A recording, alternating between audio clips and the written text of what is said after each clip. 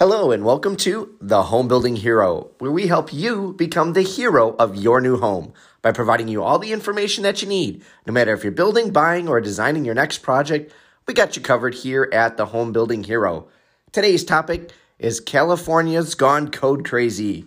Hi, I'm your host, David Bellman, president of Bellman Homes, and I want to thank you so much for tuning in to The Home Building Hero today.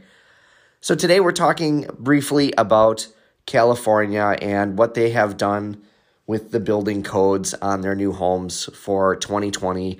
It's a requirement as of the new year. And as someone that lives in the state here of Wisconsin, I'm very fortunate that our state has our own code, the Uniform Dwelling Code, and not the national code, the International Construction Code. And, luckily, I don't think we'll see these things for quite a while, hopefully ever, in our state. But California went kind of radical, as they sometimes do, with their building code in the last year. And a lot of times these things start somewhere, and once some states adopt them, other states start to take notice and work on the same thing. So some of these things are a little bit alarming, and things that we need to understand why we are doing them in an area and a time when so many people are having trouble affording housing, when we don't even have enough supply of housing, making homes cost more, making additional requirements, making them more difficult to be built. That is usually not the way you want to go when you are trying to help people out, increase supply, and reduce pricing. But California does march to their own beat, and they are again, and they have instituted a new code, a new building code, and it's pretty tough. The biggest thing in the code right off the get-go, and I haven't read this thing line by line, so please forgive me. I don't live in the state. I'll be honest, I don't sit there and read every line of this code. But the big thing, there's two really major things, I think, in this code right off the bat. One is that they are requiring all new homes to have solar on them. Solar is still very expensive. The payoff is not, it's okay, but it's not fantastic. And they are requiring that on all new homes. So in a state where people are paying $1 million just to get a very small house, where housing affordability is completely out of whack, they are requiring something that's probably going to cost between $70,000 and over $100,000 on the cost of a home. That's a tremendous cost. It takes a long time for that to be paid off.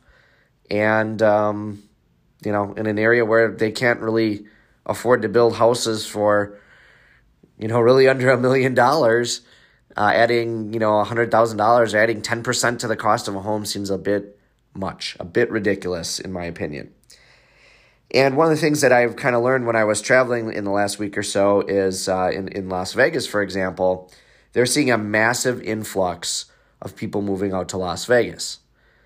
And the massive influx is from people moving out of California because they can't afford to live there anymore. It's just too expensive. You can go to Las Vegas and buy a home for half or less and get a very nice size home. A lot of the tech companies are starting to move their operations out of California into the Vegas area and starting their businesses there because there's way less tax, there's way less regulation, and we're seeing a massive exodus because they can't even get people to work for them because, there's no one can live out there affordably, and yet they continue to push and push and push on these regulations. And this is an example of anything for anyone of how when you overregulate, what happens. People will put up with it for a certain amount of time, and eventually they'll start to move out. So it'll be interesting to watch this exodus going on and see how this affects people, and especially with new homes. This is just crazy. And then you have presidential candidate Elizabeth Warren coming out and saying that she wants to ban all new construction, which is just extreme as well, in that, we already have a shortage of housing. How is banning new construction, single-family homes going to help? Where are people going to live? Are we going to start, burying holes into the ground and living underground? I mean, this doesn't make sense. And sometimes we hear people say things like that. It's like, okay, we already have a shortage of homes. We don't have enough supply. We need to be building more because of the last, decade and a half when we went through the housing recession, we weren't building enough to replace the things that are damaged, homes that need to be gravely repaired. And then we have that going on. So that's pretty crazy in and of itself. We also have, besides the solar aspect for California, we also have the news that they are requiring the homes to be net zero. So net zero homes, that alone is also very alarming. I mean, I can see wanting to tighten the envelopes, but to require every home to not produce any energy or provide a surplus of energy back to the grid. If people want to make that decision, if they want to invest in solar, if they want to invest in making their home net zero, meaning it doesn't, produce any energy, that's great. If they want to spend the additional money to do it, let them do that. That's fine. It's a free market. It's a free world. We do live in a free country, last I checked. Let people do that. But to mandate it on a new build, I mean, you're adding hundreds of thousands of dollars to the cost of a home in an area where people can't afford it as it is. Hey guys, it's the Home Building Hero here, and boy do I have a deal for you. Are you constantly running out of soap and having to make a special trip to the store? Or are you worried about all the prepackaged products that you buy in the store and all the chemicals that they have in them? If you are, I want you to check out my friends at the Hero Soap Company. Hero Soap Company hand makes all their soap, and it's owned and operated by veterans. Their soaps are totally chemical, fragrance, and dye-free. And they believe in supporting our troops, and will donate a portion of their proceeds to help my charity, Operation Finally Home. As a valued Home Building Hero listener, you can save 15% off your order by using Home Hero in the code when you check out. Save money, do good, and get this amazing product from HeroSoapCompany.com. It just doesn't make sense. This is people trying to be, sitting on their high horse here and trying to dictate how people live their lives. And not everyone makes, $500,000 or $1 million a year to be able to afford these types of homes out there. So it's just ridiculous. It just doesn't make any sense. And, again, there are people that are out there going and doing that, and that's fine. And that's great. I applaud the people that want to spend the money to put those systems in. But if you're going to do that, you got to make sure that's a house that you're going to want to live in for a long time, because you'll never recoup that investment in the short term. I mean, it's going to take over a decade, maybe decades, to recoup that investment. And, for most people, when the average person lives in a home about 7 to 8 years, putting something in that's going to take 15 years to pay back, 20 years to pay back, that just doesn't make good business sense. Why would you do that? So, I just don't see it. I mean, homes are safer than they've ever been. They are as energy efficient as they've ever been. To push all the way to this radical extreme and make it a requirement seems just nonsensical to me. So I hope people take notice. I hope if you live in a neighboring state, if you live in a state that maybe does consider, or follow other states like California, you need to watch this and you need to keep your eye out and you need to say something if this bothers you.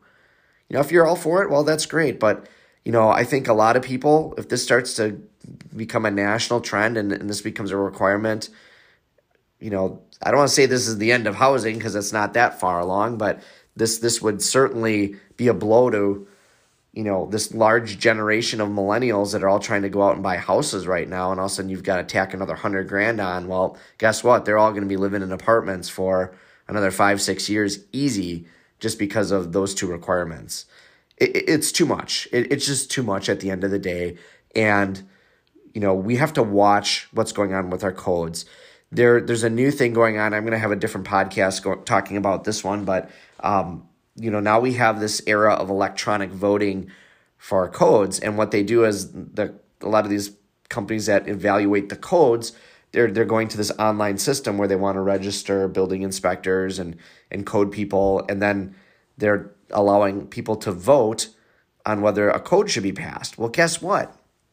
You have these manufacturers and these special interest groups creating these small little groups, and then they get a whole bunch of people to go online and vote so that they can get their product featured in a code. So what they're doing is they don't care about home safety. They don't care about affordability. They don't care about you, the homeowner. They only care about one thing and one thing only, and that's, I want to be able to sell more product. And a lot of companies have done this. We saw this happen with the wall bracing. We're seeing it now with electrical codes and car chargers. Now they've just electronically voted to make it mandatory that you put a car charging station in a new home. That's unbelievable. It's over a $1,200 ad. If somebody wants to add a car charging station, let them add one. Why make it mandatory? There aren't that many electric cars on the road yet compared to gasoline cars that we need to make that mandatory. Heck, I can drive around my state right now, and I can't even find any places with car charging stations. So why make that requirement in the home? If you choose to buy an electric car and you choose to then add an electric station, great, good for you. But don't make that a requirement for everybody. I mean, that shouldn't even be a requirement until electric cars are a requirement. Like when the day comes where we all have to drive electric cars, then make that a requirement in a home to have a charging station. Okay? Other than that, that's ridiculous. Then why aren't we making every single home accessible? That should be the next requirement. I mean, for goodness sakes, we have to make commercial buildings accessible, and that for good reason. I agree with that. But to make residential homes accessible, okay, why aren't we doing that first before we're making people put electric car charging stations in? It's, again, doesn't make sense. For my friends here in Wisconsin, again, we're on the Uniform Dwelling Code. This does not affect us, so don't freak out. But again, this is stuff that we're seeing, this radical shift, allowing special interest groups to basically dictate the code when there's no data. They're just allowing electronic vote. When you have experts that sit on these meetings and panels and going over and reviewing all these things, and they're overturned because they get a bunch of votes from an online voting group, a block of people that are doing it only to line their own pockets by selling more of a certain product. It's just wrong.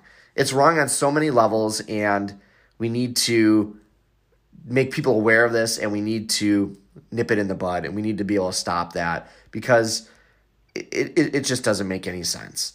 And seeing California do these extreme changes with their code, it's bothersome.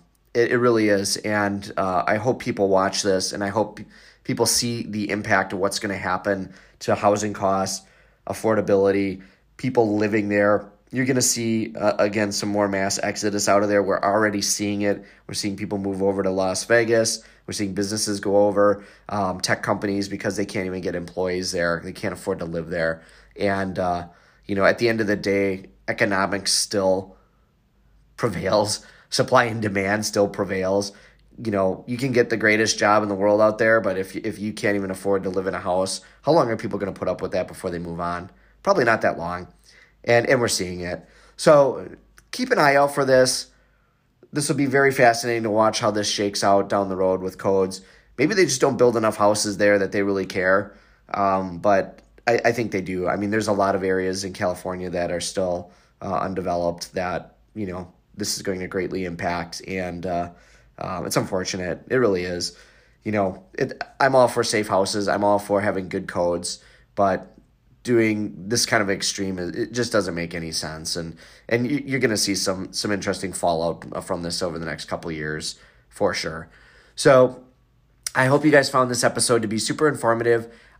We appreciate you guys tuning into the Home Building Hero, and we're always going to bring you guys information, new topics. We got a ton of new content coming out. In fact, I'm super excited. We just got back from the International Builder Show, and we're going to be talking all about different industry and design trends and all sorts of things that we saw here at the show. So make sure that you guys tune in. If you haven't already, subscribe. It's so easy. Wherever you're listening to this podcast, just hit the subscribe button and you'll get notified every time we release a new Home Building Hero episode. So make sure you do that. You can also check out our website, homebuildinghero.com.